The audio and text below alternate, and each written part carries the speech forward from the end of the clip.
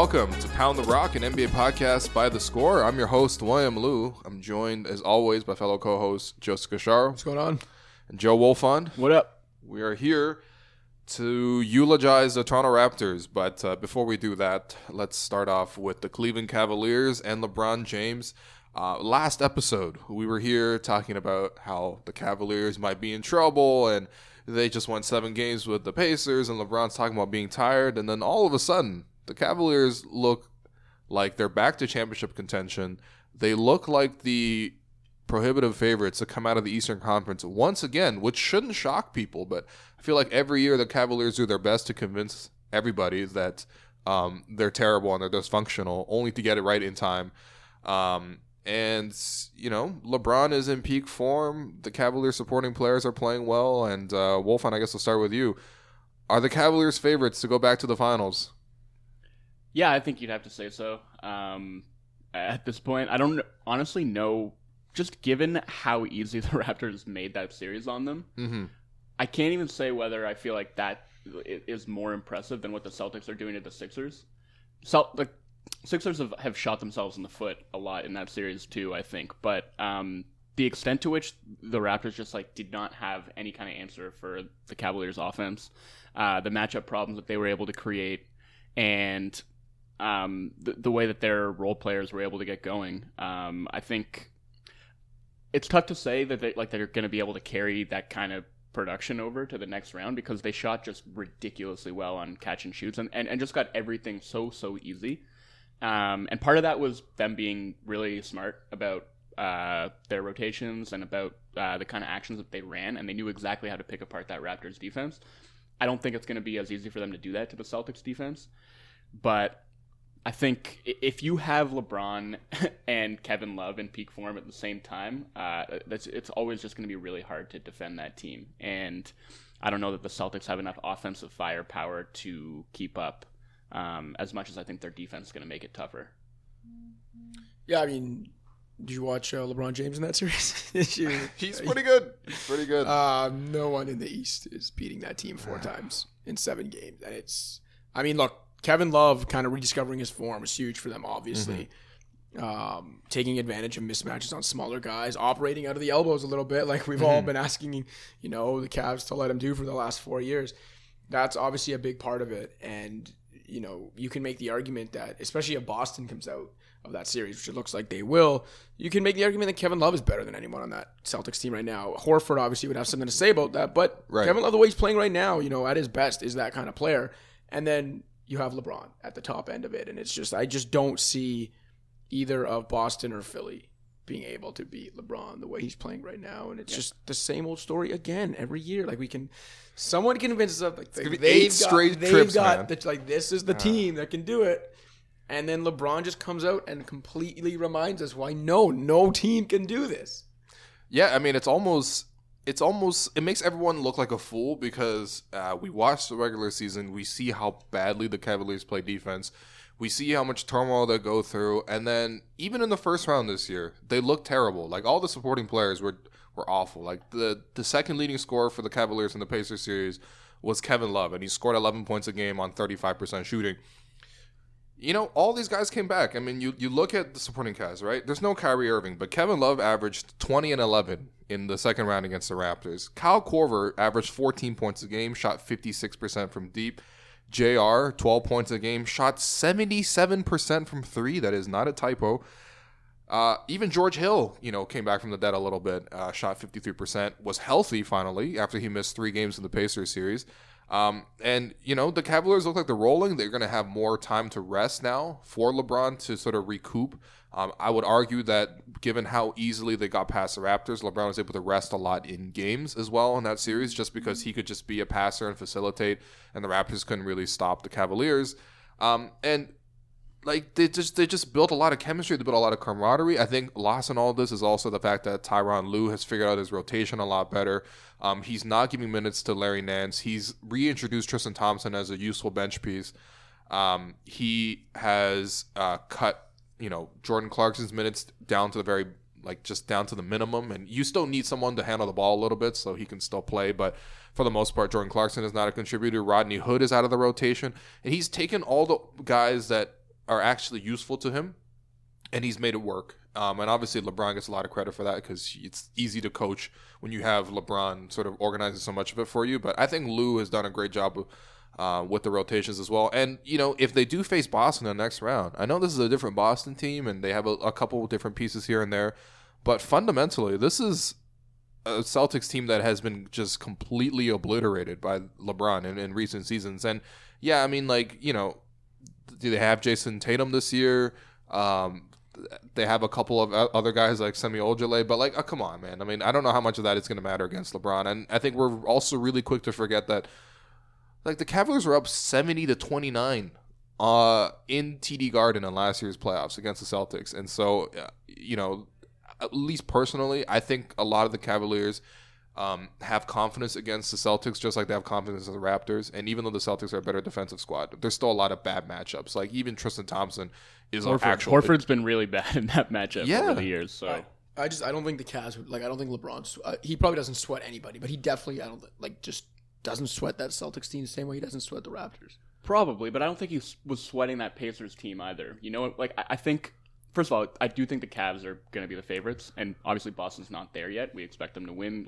Philly's got to win 2 games in Boston to win that series, which probably won't happen. But I just think it's important to keep things in perspective a little bit because this is the same Cavs team that looked like a complete mess and looked like it was on its way out of the playoffs in the first round a week ago. This is the same team that finished 29th in defensive rating in the regular season. And they have still been, pretty dysfunctional for a large portion of this season, including the playoffs, which is something that we hadn't really seen from a LeBron James team in a really long time. So I don't know that this one series has cured everything that ailed them. I do think it's possible that they might backslide offensively and that some of those defensive problems might resurface in a way that they haven't in the first couple rounds.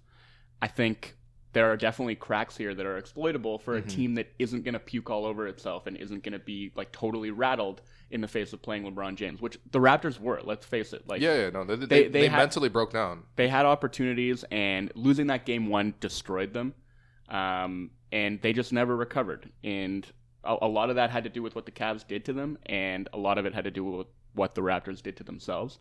But I don't want to say that they are just going to cruise to the finals now. I think that Celtics matchup is going to be a little bit trickier for them. And I just think we can't completely ignore the context, right? Yes, every year we kind of have some questions and concerns about the Cavs and about their defense and about whether they're going to be able to turn it on in the playoffs. And every year they make those concerns look foolish, but it's never been like this before. It was never as bad as it was this season. They were never that bad defensively. They never struggled that badly in the first round. Kyrie is gone this year. Right. I think there are things that are quite a bit different about this Cavs team than have been there in years past. So I don't think you can look past their opponent in the next round, whether that be Boston or Philly. Yeah, and I feel like we can all at least agree that the Celtics are probably going to put up a tougher fight than the Raptors would. In this series. I mean, I mentioned there were mismatch issues, and there's always mismatch issues. LeBron is a walking mismatch, and the Cavs are so good at playing mismatch basketball that it's always going to be exploited. But for the most part, the Celtics have a lot of big wing defenders, and the more of them you could put out at one time, the more successful you'll be defensively against LeBron. And also, the Celtics are just a tougher, grittier defensive team. The Raptors just gave up so many split cut action where Korver would screen for Love, and then all of a sudden the defenders would freak out, and then someone got an open layup, an open 3, and you just don't see that happen to the Celtics as much. But I think the result is ultimately going to be the same because LeBron is LeBron. LeBron shot 52% from the mid range, and they were all incredibly tough shots. In Game 4, there was one shot where he was falling out of bounds behind the backboard with Pascal Siakam right in his grill, and LeBron drilled a rainbow 3 or a rainbow jumper. That was probably the 11th most difficult jumper he made in this. I'm not even kidding. It's just ridiculous. Game 2, man. I agree with all that. I just think if you stack these two series side by side, the Pacers series and the Raptors series, I think what that proved is that ultimately LeBron is gonna be LeBron, but that he needs the rest of that team to step up. And they weren't there in the Pacers series. That's why they almost lost. He was just as brilliant in the Pacers series as he was against the Raptors, but he had so much more help in the second round. And again, I think the Raptors helped them out in that regard by just overhelping and getting scrambled and leaving shooters wide open in the corner time after time after time. But those guys made shots, and they weren't making shots in the first round, and that's going to be really important. He can't do it himself, and Kevin Love's got to be there. Kyle Korver's got to be there. Like he needs the rest of the team to help him out because Kyrie's not there, because there isn't like another secondary playmaker who can make something out of nothing and take a little bit of the scoring load off of him. So yeah, and like the Cavaliers defense, a lot of it in the playoffs is just that they like to trap one specific ball handler. And then sort of force the rest of the team to play 4-on-3. But with the Celtics, with the way they are, given their injuries, they can't play through one guy. So they play through everybody. Everybody's a little bit of a threat. So it's a little bit harder to guard that. But Horford's also a way better 4-on-3 guy than anybody on the Raptors. So that's true. He's one of the best. Like in terms of like a big man helping kind of get his team out of like a trap situation. There's not many big men you'd want operating that 4-on-3 than Al Horford. Yeah. But then again, he also struggles with Tristan Thompson, so we'll see what happens in the East. The return of Tristan Thompson, man, out of the dead. He saves them in Game 7 against the Pacers. He has a great Game 1 against the Raptors. Kind of fades a little bit. He's apparently going to coffees with Chloe again. Like everything's good on that front again. Everything's coming up Tristan. Yeah, God, the Cavaliers, man. Every single year they have this little swoon, and then they're good in April. They're good in May. Okay, we talked a lot about this. But the Toronto Raptors, I mean, number 1 seed, 59 wins, first time in franchise history, deepest team in the league, changed their style of play, hit more threes, passed the ball more, played a more creative style of defense. Got past the first round with a little bit of trouble, but like not that much really. Like they were clearly better than the Wizards, and they beat the Wizards. It's not an issue. And then they play the Cavaliers. And while it's completely understandable to lose to LeBron, especially when LeBron is playing like this, it's hard to not feel disappointed if you were a Raptors fan because, like, this season gave them a lot of highs and then it ended on this incredible dud. And it's just happened so many times for the Raptors now. 3 straight times they've lost to the Cavaliers by, I think, a combined margin of 180 points. Like, what do you do? What do you do for the Raptors? Cash, go ahead. What do you do as Raptors? What do you do if you're Masai Ujiri or Bobby Webster? I think you retool. I don't think you tear it down. I don't think you... Look, I think Masai Ujiri has proven that he's not going to overreact to a playoff disappointment. He's not going to let the emotions of the moment get the best of him. And the emotions of the moment are just to assume, we're not good enough. We got to blow this thing up. We've been embarrassed again. I don't think Masai will do that. He hasn't done it in the past. I don't see why this year would be different. But, I don't really know what you do with this team because, and everyone's saying blow it up. Well, the thing with blowing it up is you blow up a team to build a team that wins 55-plus games every year and is in the conversation every year. Yeah. So you'd literally be blowing it up in the hopes that you get back to this point. Landing a transcendent star like LeBron, not even a transcendent star, there's other transcendent stars, like landing that once-in-a-generation talent. Mm-hmm. They're once-in-a-generation talents for a reason.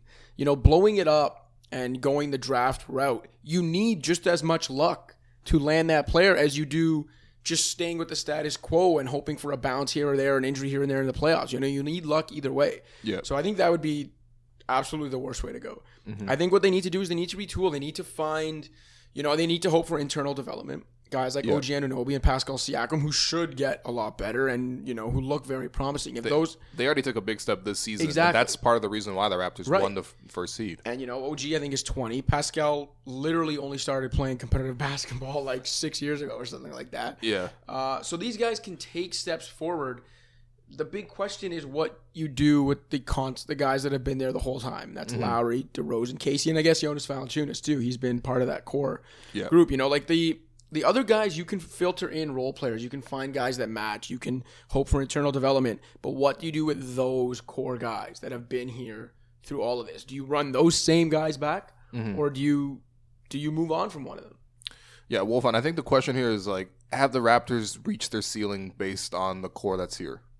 Like, because they've moved the supporting cast around a couple of times, and the result is pretty similar. It's really tough to say because if you bring everybody back, they re-sign Fred. They go into the tax to keep everybody together. And they do get, continued internal development, which is probable, I would say, given the track that some of those guys are on.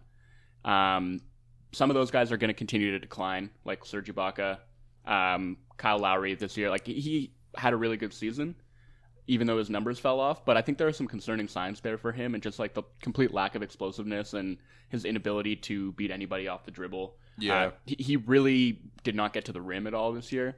He was really reliant on those pull-up threes, and it's going to be tough for him, I think, like as he continues to age. So I think they can continue to get better. Like, can they get better enough to get out of the East with this group? That I'm not sure about. But I think the bigger thing, like, if there's an argument in favor of blowing it up, not blowing it up, but just like trading one of their stars or two of their stars or changing the coaching staff, I just think, like, at this point, there's got to be some pretty devastating mental stuff going on. You know what I mean? Like, how do you come back to training camp next year and get fired up about a season after the season you just had ended the way it did? When you were saying the whole time, like, Howland DeMar full out said just a month ago that this whole thing was a waste if they didn't get it done in the playoffs. And all season, it's like they've, expressed confidence, as they should have, given the way that they were playing. But they also qualified it by saying, we know we haven't done anything yet. We know we're going to be judged on what we do in the playoffs. We know we're going to be judged by what we do against the Cavaliers. And against the Cavaliers, they crap the bed. Like, that's how they're going to be judged. And I guess that's how they should be judged. They had a fantastic regular season, and they deserve a lot of credit for that. And for getting to the point that they've gotten to, considering where they started 5 years ago. It's really amazing. But again, it's like you come back with the same group next year, and what are you telling yourselves? Every year, it's like they've managed to tell themselves something different, right? Like, I know... Obviously, the culture change. Yeah, and they the did successfully change some parts of the culture. Like, they changed for sure the way they play. They like Dwayne Casey's approach towards playing young players is completely night and day if you compare it to what he was previously. Sure. There's no doubt they could come back next year and convince themselves that they're going to win 60 games and finish with the number one seed in the East. Like, they can convince themselves that they can keep getting better. But can they talk themselves into being a team that actually makes the finals? Can they talk themselves into getting over that mental hurdle with the Cavs? Like, and can you sell that to the fan base, right? That's a little bit tough, because I think the Raptors fan base, first off, the Raptors had like the second most expensive playoff tickets in the entire league. So, like, business is clearly good. But at the same time, like, I think after seeing this a couple of times and, like, selling the dream that, like, this year it's different or whatever, it's just hard for fans to turn on the TV, look at Kyle and DeMar in the playoffs, and Dwayne Casey as well, and just say, like, you know what, they're gonna do it differently this time. It's just gonna be tough. And here's the thing, like, I have a question in terms of just, is this an issue for the Raptors? Like, do they just struggle in the playoffs in general? Like, does their game just not translate to the playoffs, or do they have a bigger problem, which is just LeBron? They just can't beat LeBron, because it seems like, for the most part, they've beaten everyone else they should have beaten. They beat Milwaukee, they beat Indiana, they beat Miami in 2016, and then this year they beat Washington, right? Those are the teams you expected them to beat. This year, the Cavaliers are weaker, but obviously based on how they played, not weaker at all, really. But, like, each time they were the underdog, and they lost shamefully, but for the most part, they've lost the games that they should have lost. Like, is that necessarily a reason to blow it up just because you can't beat LeBron? Look, they won... The last 3 seasons, only the Cavs and Warriors have won more playoff series than the Raptors. Yeah, that's true. It hasn't always been aesthetically pleasing. You go back to the year they made the East Final and they barely scraped by Indiana, Miami, who weren't very good, but they got it done. And then last year against Milwaukee, they blow that huge lead in Game 6, but they still get it done. Right. Even this year against Washington, I think, what we saw in the regular season did translate for the most part to that first round. They had the one bad game. I think it was Game 4 when they completely fell apart down the stretch. DeMar shot 30 times. Reverted to old habits. But I think for the most part, you saw the byproduct of that culture reset in the first round, especially down the stretch of Game 6 when they eliminated the Wizards. Yeah. So again, it hasn't always been aesthetically pleasing, but they've been, if you're just looking at results, they've been a good playoff team, as good as any non-Warriors or Cavs playoff team the last few years.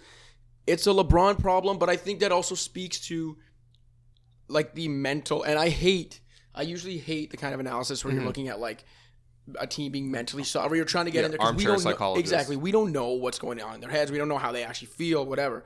But it was hard to watch that series and not feel like that team is mentally shook by LeBron, by the mere image of LeBron James in their presence. And the only time you didn't see it was the first quarter of game one when they came out guns blazing, and I think they were up 33-19. And it was like, all right, I guess this is what it is. The Cavs are the tired, crappier team, and the Raptors are taking advantage. Yeah. And as that game stayed close, and LeBron kind of crept up on them, you saw how shook they were as that game went on. And when they lost that game, they were at the end of overtime.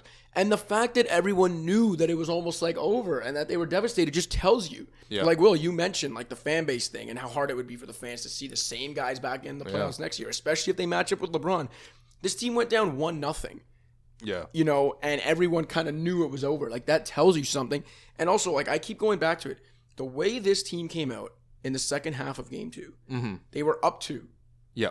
Basically playing for their season because they know they can't go back to Cleveland down 2-0. And they came out of halftime as if they were like already down 22. It doesn't make any sense unless you just accept the fact that there's some sort of mental block with this team. Yeah. And look, we've all been in the building when the Raptors have one of these meltdowns. And man, it's an awkward experience. It really is. People are pretty haunting, to be honest. Yeah. The rapidity with which the It's energy familiar, gets sucked right? out of that building and sucked out of the team is like, it's devastating, man, because it happens so quickly and decisively. Yeah. And that's what I agree. Like, I don't like armchair psychologizing either and talking about them being mentally weak. I don't necessarily think that's it. I just think they know that they have no margin for error.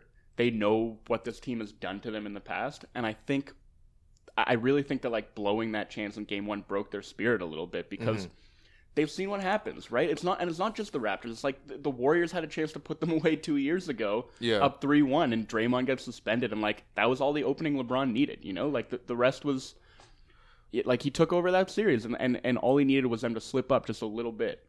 Like, I don't know, man. It's that's what I'm saying. It's like it's tough to convince yourself that like the next year is going to be different and keep doing that year after year after year.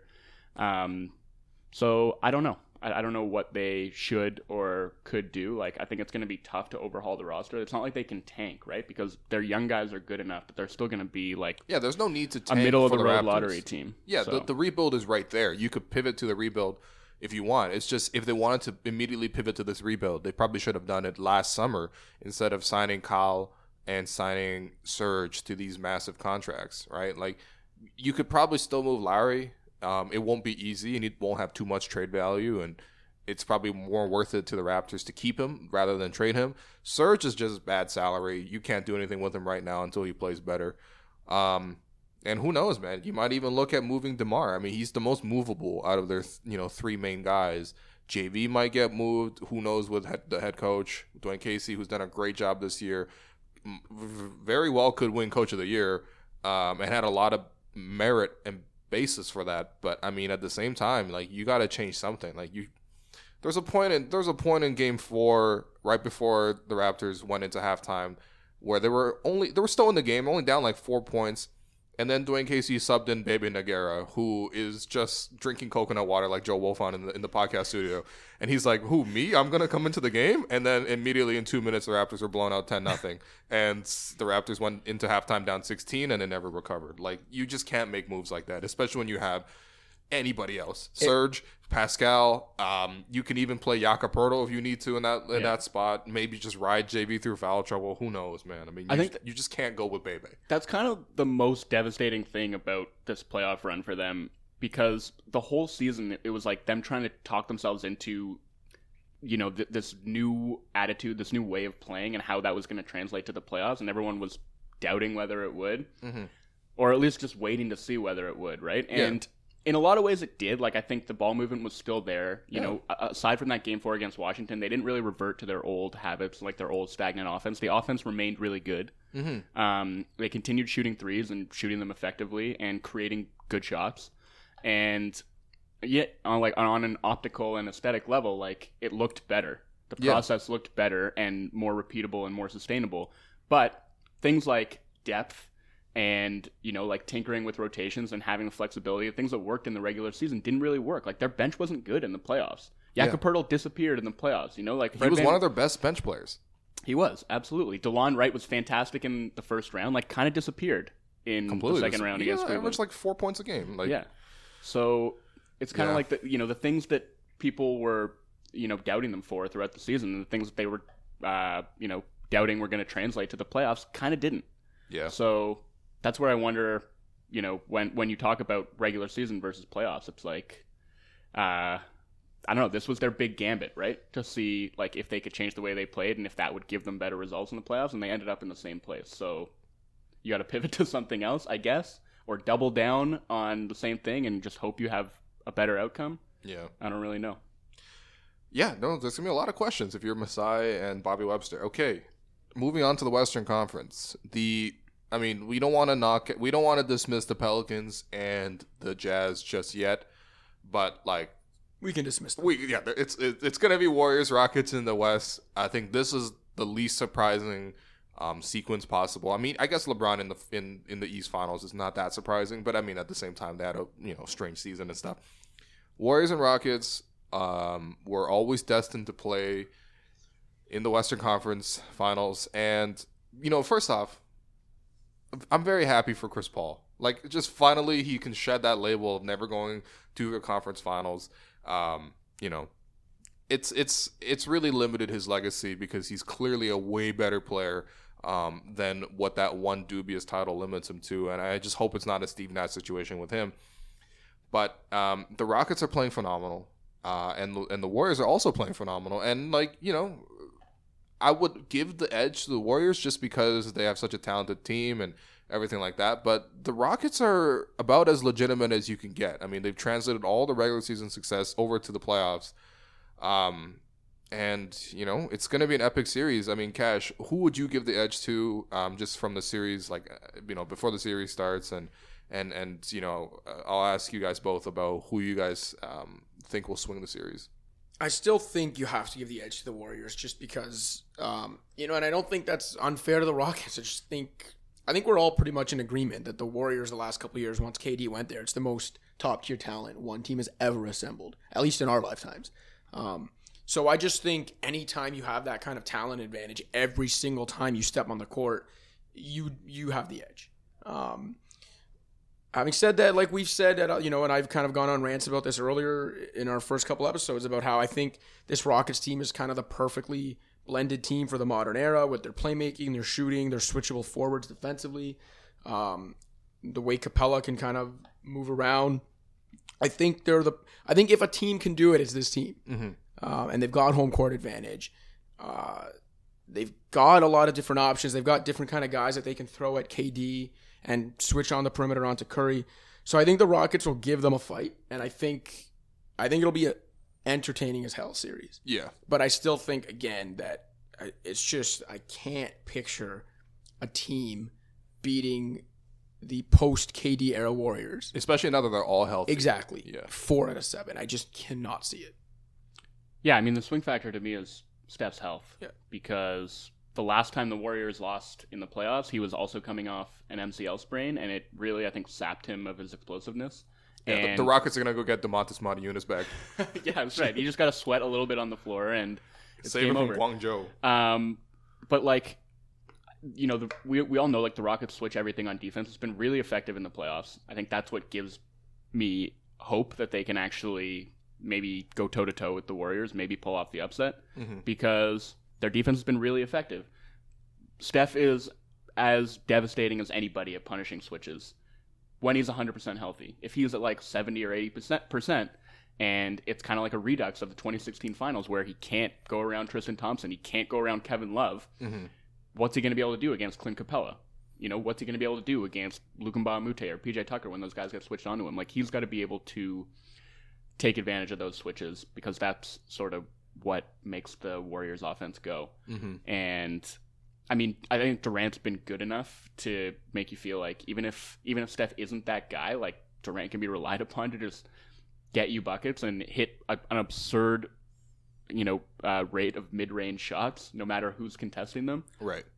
Throw. We're seeing him hit them over Anthony Davis. Yeah. Like, no one's going to contest This him guy's got like a 9.5-foot reach, and he's shooting over him like he's not even there. It was that was completely insane. So, yeah.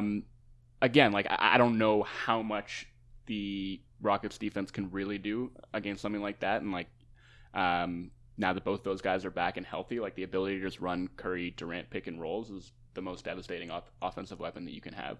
Yeah. And I'm curious to see how the Rockets would deal with that. But I would also give the edge to the Warriors. But again, I think the health of Curry's knee and just like how well he's able to move around is going to be a big factor. Yeah, I think also a big factor is still like I still don't know if the Warriors can necessarily defend the Rockets in the same way. And I say this as like in full knowledge that like the Warriors have just completely dominated the Rockets over the years. They've dismantled them. James Harden has had a couple of performances where he's completely unraveled. But James Harden is a different player this season. He has been. He's going to win MVP. And the way he's playing isolation basketball. I mean, we talked earlier about LeBron punishing mismatch basketball. James Harden has just exploited mismatch basketball all season. He's been so good in these isolation possessions. I haven't checked the numbers recently, but through like a round and a half, he was averaging like 10 isolation possessions per game, scoring 1.22 points per possession off those isolations. Like, there's nothing you can do. Like, you can't scheme a defense against that. They're going to screen. They're going to get a weaker defender like Curry, maybe even whichever. You can't even play a center, really, against the Rockets. And he's just gonna go to work and he's gonna cook some of those guys. And I don't know if the Rockets can find enough secondary scoring around James Harden, whereas the Warriors always find secondary scoring just with how fast they play and sort of their system generated offense. Like, they're able to generate organic points, whereas the Rockets have to just play pick and roll all the time. But I mean, at the same time, like, I don't know, James Harden is gonna be short of LeBron and maybe Kyrie. Like, James Harden is going to be the most devastating offensive player that this Warriors team has ever faced. And it's going to be a tough series. One question I did have is the Warriors started their death lineup, which is Draymond at the 5, KD at the 4, Iguodala at 3, Klay, and then Steph. I think it's called the Hampton 5 lineup now. It's not the Hampton Slightly 5. less intimidating than the Death lineup, but... Yeah, shout out to Tim Kawakami for coming up with that nickname. The Warriors are really embracing it. Hampton's 5 sounds like just an awful... like a mediocre hotel. I was gonna say, it sounds like a 90s era, like rom-com type of, like, sitcom or something. Like, yeah, or like an adult contemporary band. Yeah. Maroon 5. But, I mean, seriously, man.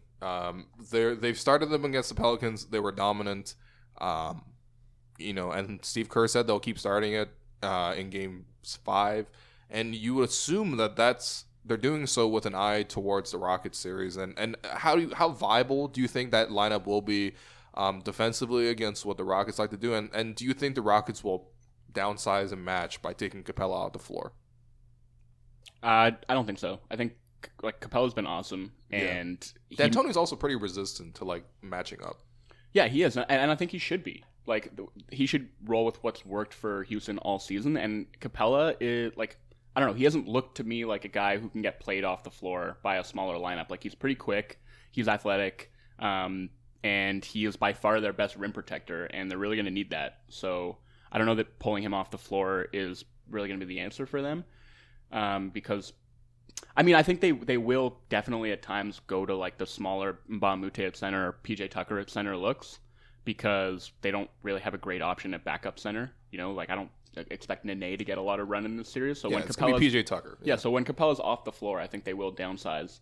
But I don't think they're going to, he's not going to get played down to like 20, 25 minutes in this series. Like, he's going to be a big part of what the Rockets do.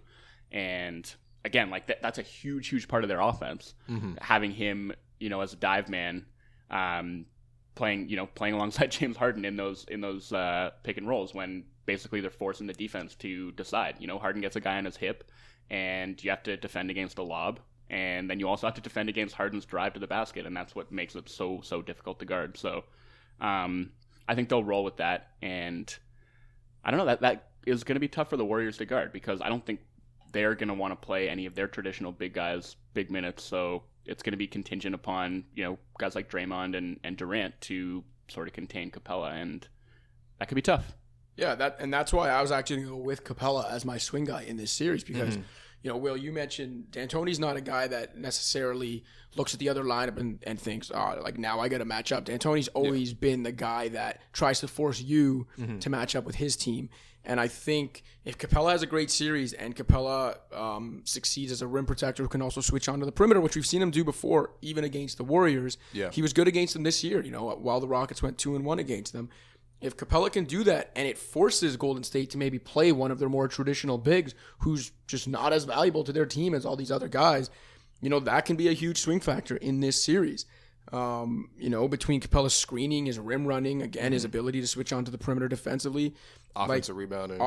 He can make a huge difference in this series. And if, Kerr and the Warriors do want to start with the Hamptons 5 death lineup, Clint Capella could feast on Draymond. Listen, I respect Draymond's defense as much as anyone else, but Clint Capella's a big dude, and he plays like a big dude inside. And, at some point, Draymond's just not strong enough to guard a guy that size doing the things he can do. And I don't know if Draymond can take Capella out of what he does.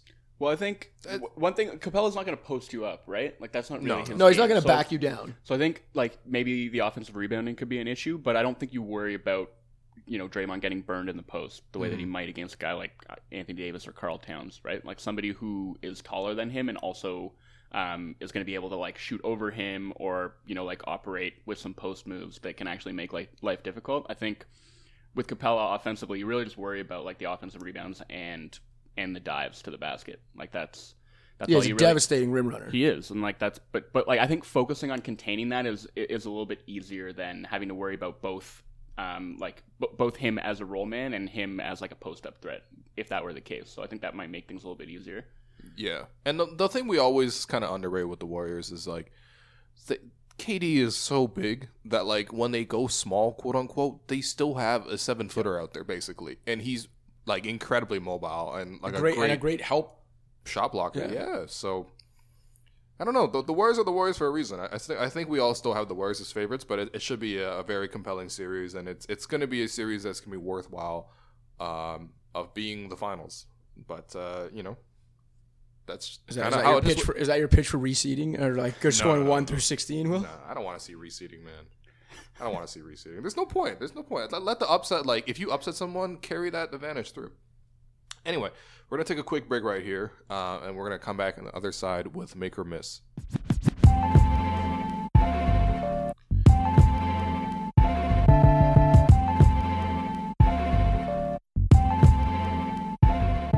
Welcome back to Pound the Rock. We are going to move into our Make or Miss League segment, but before we do that, a kind reminder to please rate, review, and subscribe to the podcast on iTunes, on SoundCloud, Stitcher, wherever you get the podcast, but please show support for the show by rating, reviewing, and subscribing. It helps us a lot. The little iTunes algorithms really do dictate a lot of the success of the show. So if you like it, again, please rate, review, and subscribe. So Make or Miss League, pretty straightforward. If you agree with the statement, it's a make. If you disagree, it's a miss. Shout out to Dwayne Casey.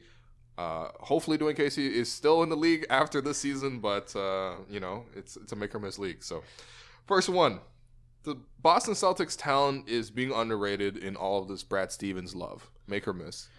You know what? I'm going to go with a make on that. Okay. And I'm going to say that I'm guilty of it, underrating that talent. I think, they definitely do deserve credit for getting the most out of each individual part and kind of coming together and being better as a sum of their parts as they are as individual talent. But I do think a lot of this talent is underrated.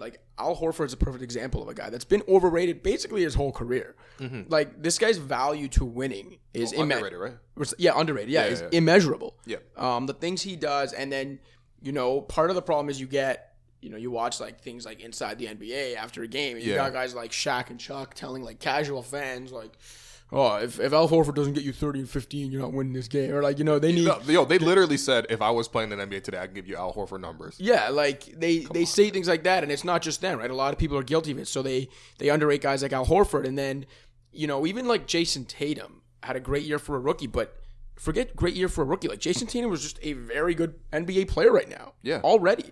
Jaylen Brown, Good NBA player already. Even Terry Rozier, who I was never high on, his play down the stretch of the season, especially after Kyrie got hurt in that first round against the Wizards, like that was practically star level production. Yeah. So as much credit as Brad Stevens deserves, and look, he's a phenomenal coach. We know, how creative some of his sets are, and defensively, just a wizard. Yeah. He deserves a lot of credit too. But I think at some point, over the last couple of years, you just have to watch this Celtics team and say, like, all right, these guys are good.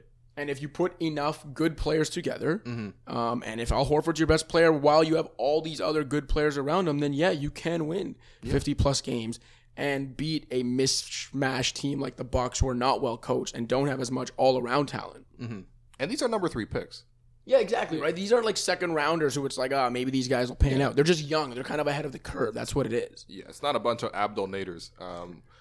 Joey, make or miss? I'll go with the miss. To play devil's advocate a bit, I think the team is good. Like, there is a lot of talent there, but I just think if you think about the kind of teams that typically make the conference finals, there is almost always more high-end talent there. And I'm not saying that to disparage Al Horford, who I think is a fantastic player, but teams that are built the way the Celtics are usually have a pretty kind of clearly defined ceiling. And what they've managed to do to the Sixers, not just beating them, but really beating up on them pretty good, I think has expanded my understanding of what a team like that is capable of. And I do think that's a credit to the players on the roster, but I don't know how many other coaches in the league could have coaxed that kind of performance out of them than Brad Stevens has. Right. And I think they are extremely well balanced, and they're a fantastic defensive team.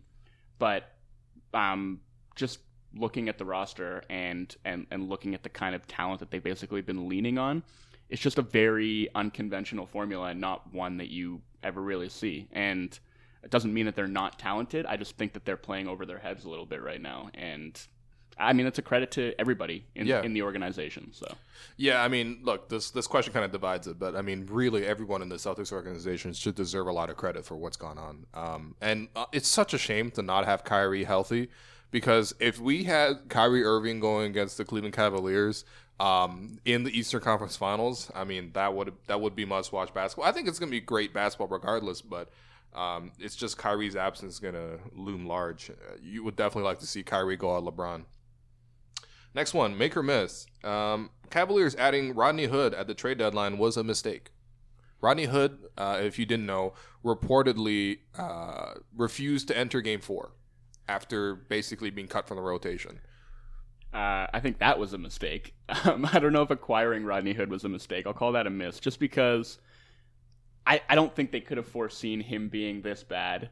And all they gave up to get him was Jay Crowder, who really wasn't giving them anything anyway. So I definitely think it was a worthwhile gambit, and you would hope that he would have given them more. And the fact that he hasn't is pretty disappointing, but I think a lot of us were really high on that trade when it happened. So I don't know if it's fair to judge it in retrospect and say that it was a mistake. I still think that he's a talented player. I believe in him, but it's been really kind of vexing what's happened to him in Cleveland. Like, he's totally disappeared at both ends of the floor. And I think part of that is just he's a guy who needs the ball in his hands a little bit. He's never been a particularly good off-ball player. And maybe they should have recognized that before deciding to trade for him, because he's just been pretty invisible. So, yeah, I think the thing with Rodney Hood too is I'm pretty sure he's an RFA this year. He is, yeah. Like, this guy set money on fire in his down the street. Look, yeah, let's be straight. Like, he was terrible after the move to Cleveland, and even going, like, he was good for Utah the last couple of years. Sure, but like, we were talking about the Raptors having this mental block. I don't know if you guys remember Rodney Hood in the playoffs last year. Utah progressed past the Clippers in the first round. Rodney Hood was terrible in that playoff run for Utah last year. Yep. And even this year again, it's like kind of looks shook. Doesn't look like he wants to shoot it when he gets the ball. Doesn't look like he knows what he wants to do or has to do when he gets the ball in a non-shooting situation. Complete negative on defense. So in 21 career playoff games now for Rodney Hood, he's averaging 6.9 points on 37, 23, 65 shooting. Like, just completely going into the tank when the playoffs start. You add that to the fact that he was just bad down the stretch of the regular season this year too, and then you add now some of these kind of, like, I don't know if you want to call them behavioral concern, but whatever these are. Like not checking. It's not the first time that Exactly. something like this has happened. Doesn't have the best reputation as a great teammate. Like, who is stepping up to pay this guy or to back up a Brinks truck for this guy? Nobody. Yeah, and here's the thing: Rodney Hood is undeniably talented, but like in terms of just his physicality, it doesn't translate to the playoffs, and that really hurts you as a shooter. Like, in order to be a successful like shooter in the playoffs, you have to be the guy like Kyle Korver. And obviously, that's not fair. Kyle Korver is like a decade older than this man, and he has way more experience. But like someone who's able to play physically, cut hard, and just like, when you go up for a shot, like, to not fade, to not be affected, like, because the playoffs are a different level of intensity. A lot of players, wilt under this pressure. It's not necessarily a mental thing. It's just physical. Like, they can't find enough room physically to like separate off a screen and just get an open shot. And Hood's one of those guys. I mean, he kind of reminds me of Terrence Ross, really. Like, Terrence Ross for the Raptors, like, this is a depressing episode for Raptors fans, but like, Terrence Ross for the Raptors was just like, this very talented player. He could shoot all these shots, whatever. But every time for the playoffs, he'd be like physically too weak to actually play and just play his game. And that's kind of what Hood is reminding me of right now. And I think, at least Terrence didn't refuse to go into a game. Yeah. Honestly, like, I think just also playing with LeBron isn't for everyone. And we saw that with Crowder before he got traded and kind of what he said on his way out the door. We saw that with Isaiah. Mm-hmm. I think it can be really tough. We saw that even with Kevin Love in his first couple seasons in Cleveland. Like, it can be really tough. You don't see the ball as much. You're really asked to play the supporting role. And I think, it can be really hard. LeBron's probably really tough on his teammates. And for a guy who is not used to dealing with anything like that, I think that could be a bit of a shock to the system, and I feel like maybe that's part of what Rodney's going through right now. Yeah, and you look at the rest of the Cavaliers, the guys that they brought in. George Hill has been solid, and I think that one you can expect to be solid, but Jordan Clarkson's been poor, Larry Nance has been bad. Hood isn't the only one, but the fact that he chose not to go into the game is just kind of crazy. Next one, make or miss. The Sixers should be disappointed if they lose in 5 games in the second round. Yeah, I think that's a definite make. I think, and I kind of said this before the playoffs started too, I think expectations for the Sixers changed just based on the way the bracket set up. I think coming into the year, anyone would have been thrilled just with them making the playoffs, as they should have been, the process and all the pain they went through to get to this point. But once the playoffs start and you see the bracket and that team's coming off, I think it was a 16-game winning streak going into the playoffs, 16, 17, whatever it was. Mm-hmm. And you've got Joel Embiid and Ben Simmons, and I don't care how young they are, but in terms of top-tier talent, like those guys are special players already. And they've got shooting on that roster, and they're a great defensive team, and like they're well-coached. And then you saw the fact that they were going to avoid Cleveland and Toronto until the conference finals, and they get matched up with a Miami team, obviously, that wasn't very good. Yeah. Boston is banged up, battered. So I think once the bracket came out and you saw the opportunity at hand for Philadelphia, I do think they should be disappointed with not getting to these finals. Yeah. I'll call it a make too. I think exactly what you said. Like at the start of the season, you would have been thrilled to get to the second round and win a second round game. But expectations changed. And the way the bracket was set up for them, the way they finished the regular season, and the way they played in the first round, I think there were a lot of realistic expectations that they were going to keep it rolling and at least make the conference finals, if not make the finals. So I think it's especially disappointing just given how they've played in the series. It's not just the fact that they are losing and might lose in 5 games. They look discombobulated. They've lost the kind of confidence they had in the first round. They totally have. And like they've been slow to adjust, I think, to what Boston's defense has done to them. Yeah. And Ben Simmons has looked pretty out of sorts. The man had 1 point. Yeah. He's lost the aggressiveness that he had in the first round. They haven't been pushing it in transition the way that they were earlier, and obviously losing that just ridiculously hot shooting from Marco Bellinelli and Ersan Ilyasova hurt them. But I don't know, man. I think they've just had a bit of a letdown as far as their level of play, and I think that's what should be really disappointing to them. Yeah, and you could be disappointed in just this season and the Sixers not capitalizing on the window, while still being very encouraged that I think Ben Simmons, Joel Embiid, and Dario Saric are really going to take a lot of learning experiences. Markelle Fultz not going to take many learning experiences; just going to continue taking L's from Julius. Dr. J. Dr. J is slandering you. No, what did Dr. J say? Dr. J said he wished like the Sixers had drafted Jason Tatum instead. Oh, man. Like, yo, Yeah. that hurts. Not great. Allen Iverson comes out. I prefer Lonzo Ball. The one thing I'll say is, look, like obviously we all believe the Sixers have a very promising future, but you know, this, like, you just can never be sure. And we talked about this like with the old Thunder. And everyone, and I know that was different. Like, they had already made the finals, but still, like, when they lost in the finals that year to that Heat team, it was kind of like, well, this is the first of many for the Thunder. They're just scratching the surface. And, like, we've got countless examples that this stuff is never guaranteed, whether it's injuries, you know, player discontent, whatever it is, this stuff's never guaranteed. So when you have an opportunity like the Sixers had this year, I don't care how young you are, when you don't capitalize on that opportunity, that's a waste, you know? Yeah. The feature on the Sixers should be called Hold That Confetti.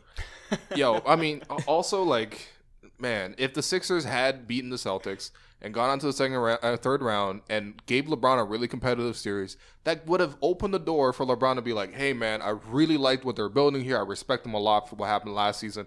I'm going to go join them, and, you know, we're going to get this championship, right? Now it's kind of like, you know, I mean, the pieces are still there, but, you know, the case is not as strong. So I think, you know, it's a bit of a missed opportunity. Next one, make or miss. The Knicks are finally moving the right direction with the David Fizdale hiring. I'm gonna like defer on this one. I just have no idea because You're gonna pass the ball instead of making or missing it. Eh? I don't know, man. Like All right, Fizdale. Rodney Hood over here. Look, I'm rattled right now, man. I really just want to put it in anybody else's hands. I don't. Patrick Patterson behavior. I find judging coaches to be extremely difficult. You know, and like not being in a team's locker room and seeing how they interact and like being in a film session. I just think it's really hard to judge the value of coaches. And Fizdale has like pretty good reputation. Obviously, was extremely well liked and well respected within the Miami Heat organization. There were some kind of concerning things that came out about him in Memphis, and he clashed with Marc Gasol, and it didn't seem like he fostered such a strong locker room culture there. And like the latest report from Stephen Bondi of the New York Daily News was that he had kind of created schisms in that locker room by not really understanding where the players were coming from. He came in with like a mandate to instill his own culture from Miami, and that didn't really jive with the players who were there. And it just seemed like that situation could have been handled better on both sides. So I don't know. Like the Knicks organization has been historically fractious and dysfunctional. So, you know, is he going to be able to come in and put his stamp on that and kind of modernize and improve the organization? Or is it kind of going to be more of the same dysfunction where coaches are butting heads with players and nobody's on the same page? I think it's like impossible to say right now, and we probably won't know for a while. Yeah, look, like, I think there's been too many examples in my memory of the Knicks doing like one thing here or there, and I'm like, oh, okay, they're on the right track. Even like the Phil Jackson thing, while I thought it was a little strange because he didn't really have management experience since his like days with the ABA or whatever the hell it was, it was still like, okay, James Dolan's recognizing, you know, he isn't a basketball man, and he did step back. James Dolan did step back, but then he kind of like stepped back in and started like, I just have no faith that James Dolan can stay out of his own way, basically. And I don't think that David Fizdale alone could undo just how, you know, whatever it is, 20 years worth of the culture that Dolan has built there. Yeah. That, you know, I'm sure extends into management. It probably extends into the corporate side. Like, it's everywhere.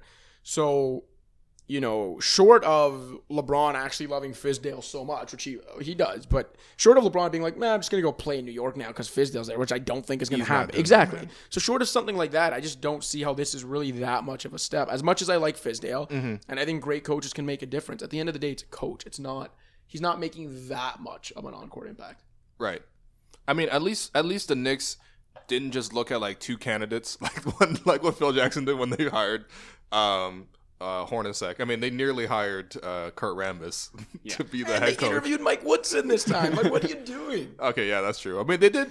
Reports did say that they interviewed like 5 to 6 different people, so that's good. At least they sort of expanded. They were all retreads, though. I think Mark Jackson was one. Oh, okay, yeah. You know what? The Knicks is still the Knicks. You're right, but at least Fizdale's going to see Kristaps in Latvia. There you go. That's something. I think also a Knicks coach has never been in Latvia. If there's a silver lining there too, it's like obviously Fizdale coming in and trying to change up like grit and grind that was so deeply entrenched and part Yeah. of the culture there was like gonna rub some people the wrong way. But like, what's he really coming in to like change about the Knicks that people are gonna be attached to? Triangle You know? offense, baby. Yeah, Sasha Vujic is going to be upset. Actually, I think he's gone from the team finally. Next one, make or miss. The Pistons are in a worse position after Sam Van Gundy's 4-year reign. So the Pistons fired Sam Van Gundy, who was president and head coach. He had complete control of the team. And they missed the playoffs in 3 of the 4 years. And the 1 year they made it, they were an 8 seed and they got swept. I'm gonna call that a miss, but it's close. Like they're a better team now. They have 2 kind of stars, or at least recognizable names. I mean, they had Drummond before, but he's developed into a pretty solid player. They have Blake Griffin. They have some decent complementary pieces around those guys. I think Luke Kennard could be like a solid role player. Stanley Johnson started to come into his own toward the end of last season. Mm-hmm. And with a full season of those guys with like a healthy Reggie Jackson, I think they could be, like a lower end playoff team. Sure. Which when he took over, they didn't really have any kind of direction. And I don't know that you could say that direction has gone swimmingly. Mm-hmm. The one that they ultimately chose, they have a really clogged cap sheet. And really clogged, like 111 million over the next 3 years, guaranteed. They have a clogged cap sheet and no real means of taking a leap to get to another level. But at least the floor is higher than it was, and I don't know. As far as where they started when Stan took over, I still think they're in slightly better shape now than they were then. Yeah, I'm gonna go with that as well. I'm gonna say it's a miss because I think they're in a slightly better position, but I don't necessarily think very slight. Yeah, like I don't think Van Gundy did a great job. I think it's another example of a great coach becoming an executive and kind of getting in his own way as a coach. Mm-hmm. But what he did as an executive, I don't think he drafted well. No, look, terrible. Obviously not thing. It just he didn't. He did not draft well. Yeah. And then he saddled the team with some bad contracts. And like Joe said, they've got whatever it is, $111 million committed to a non-playoff team, basically. But I do think if you go back and look at the roster before Stan Van Gundy came, like Chauncey Billups apparently was still playing in the NBA at the end of that season. Will Bynum, Contavious Caldwell-Pope, Luigi Datome, you just go down this list, Josh Harrelson, Brandon Jennings, like Josh Smith, Rodney Stegg, like that team was terrible. Yeah. And they're not maybe a lot better now, but they Drummond is better, and Reggie Jackson in a bounce back year could be pretty good. And even Blake Griffin, the contract is not great, but Blake Griffin's still an elite talent when he's healthy and on the ball. So like you said, I think he raised their floor definitely, and I think he did raise their ceiling a little bit, just not to the championship level that people hoped when he took the job. Yeah, let's also remember that he turned Brandon Jennings and Ersan Ilyasova into Tobias Harris, which he then turned into Blake Griffin. That wasn't that's nice. That wasn't a great trade to get Blake, but it's definitely not great. There's a lot of salary on that contract, for sure. And he's very, very injury prone. He is, but he's still a very good player. Yeah, for sure. And the fact that they got Blake and just a guy who can put asses in seats in a new arena that was struggling to draw, I think is beneficial. So the fact that he managed to get out of Brandon Jennings and Ersan Ilyasova, borderline all-star, is pretty impressive. True. Okay, last one. Make or miss. Patrick Patterson slandering the Raptors in Game 4 was a bad look. It was a terrible look. Okay, Patrick Patterson was a great glue guy for the Raptors for a long time. He was part of the Rudy Gay trade and part of the beginning of this Raptors era, and he deserves praise for that. But the fact that this guy's got the audacity to do the whole Kermit sipping none of my business thing last night, this isn't, who would be able to do that? A guy like Victor Oladipo. Yeah. Who the team traded him away, and then he showed that he was way better than they thought. He could have posted something like that when the Thunder. Do it. Exactly. And he was very classy to not do that. Patrick Patterson, I don't understand. What do you think, Pat, that the Raptors were missing a guy that was literally afraid to shoot a basketball in this? You think you being in this lineup would have made a difference? You were terrible. He had 8 in the playoffs. 8 points. 8 total points. And he had a terrible year for the Thunder. He was legit one of the most disappointing players in the league this season. Everyone thought the Thunder got a steal with that deal over the summer. I was one of them too because of all the intangibles. Yeah. And kind of non-box score player. Things that Pat does. And he was terrible. 8 points again in the playoffs. He almost tripled the amount of double-digit scoring games he had, which was 8, with scoreless games, which was 23 this season. Like, just a complete zero. But hey, And that might be being nice to him, saying he was a zero on a basketball court this year. So for that guy to then sit there and tweet that as if he's saying, like, oh, like I showed you, like, what? Yeah, I don't even really get it. Like, what did he show them exactly? Exactly. What point was he trying to get across? Like, did he want the team to, like, reassign him? He skipped his exit interview at the end of last season after being so unbelievably shook. Like a good look for Patrick Patterson is like when he has a wide open three in the second round against the Cavaliers and somehow manages to travel without even putting up a shot. A bad look for Patrick Patterson is slandering the Raptors after having the worst season of your career and providing nothing to the team that you went to that also lost in the first round. So yeah, that has to be. The thing is, like, Pat has also said some very nice things about the Raptors, like, since leaving the organization. I think he was relatively well liked by some of the players. But man, the fan base just completely turned on him, and admittedly so. Like, don't kick you know what? Everyone kicked the Raptors while they're down, except for Patrick Patterson. Like, come on. Yeah. And if you just go into his mentions on that tweet, it is just a legendary thread of Raptors fans slandering this man, and you know, for justified reason. Anyway, we're gonna take another quick break, and we're gonna come back and take one last kick at the Raptors.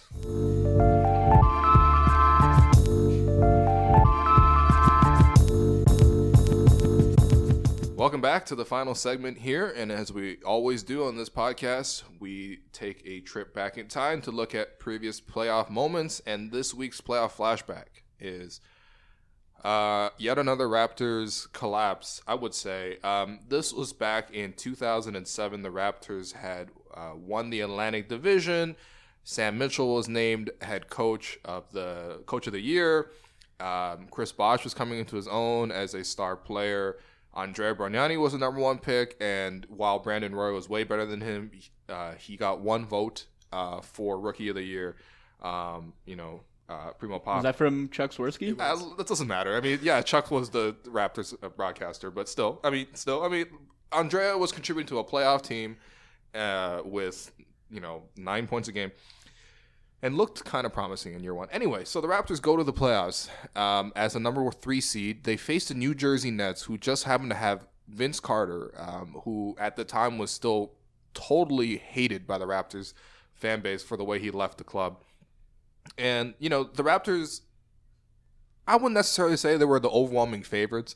But, it wasn't like the New Jersey team was actually that good. It was sort of towards the end of that New Jersey run.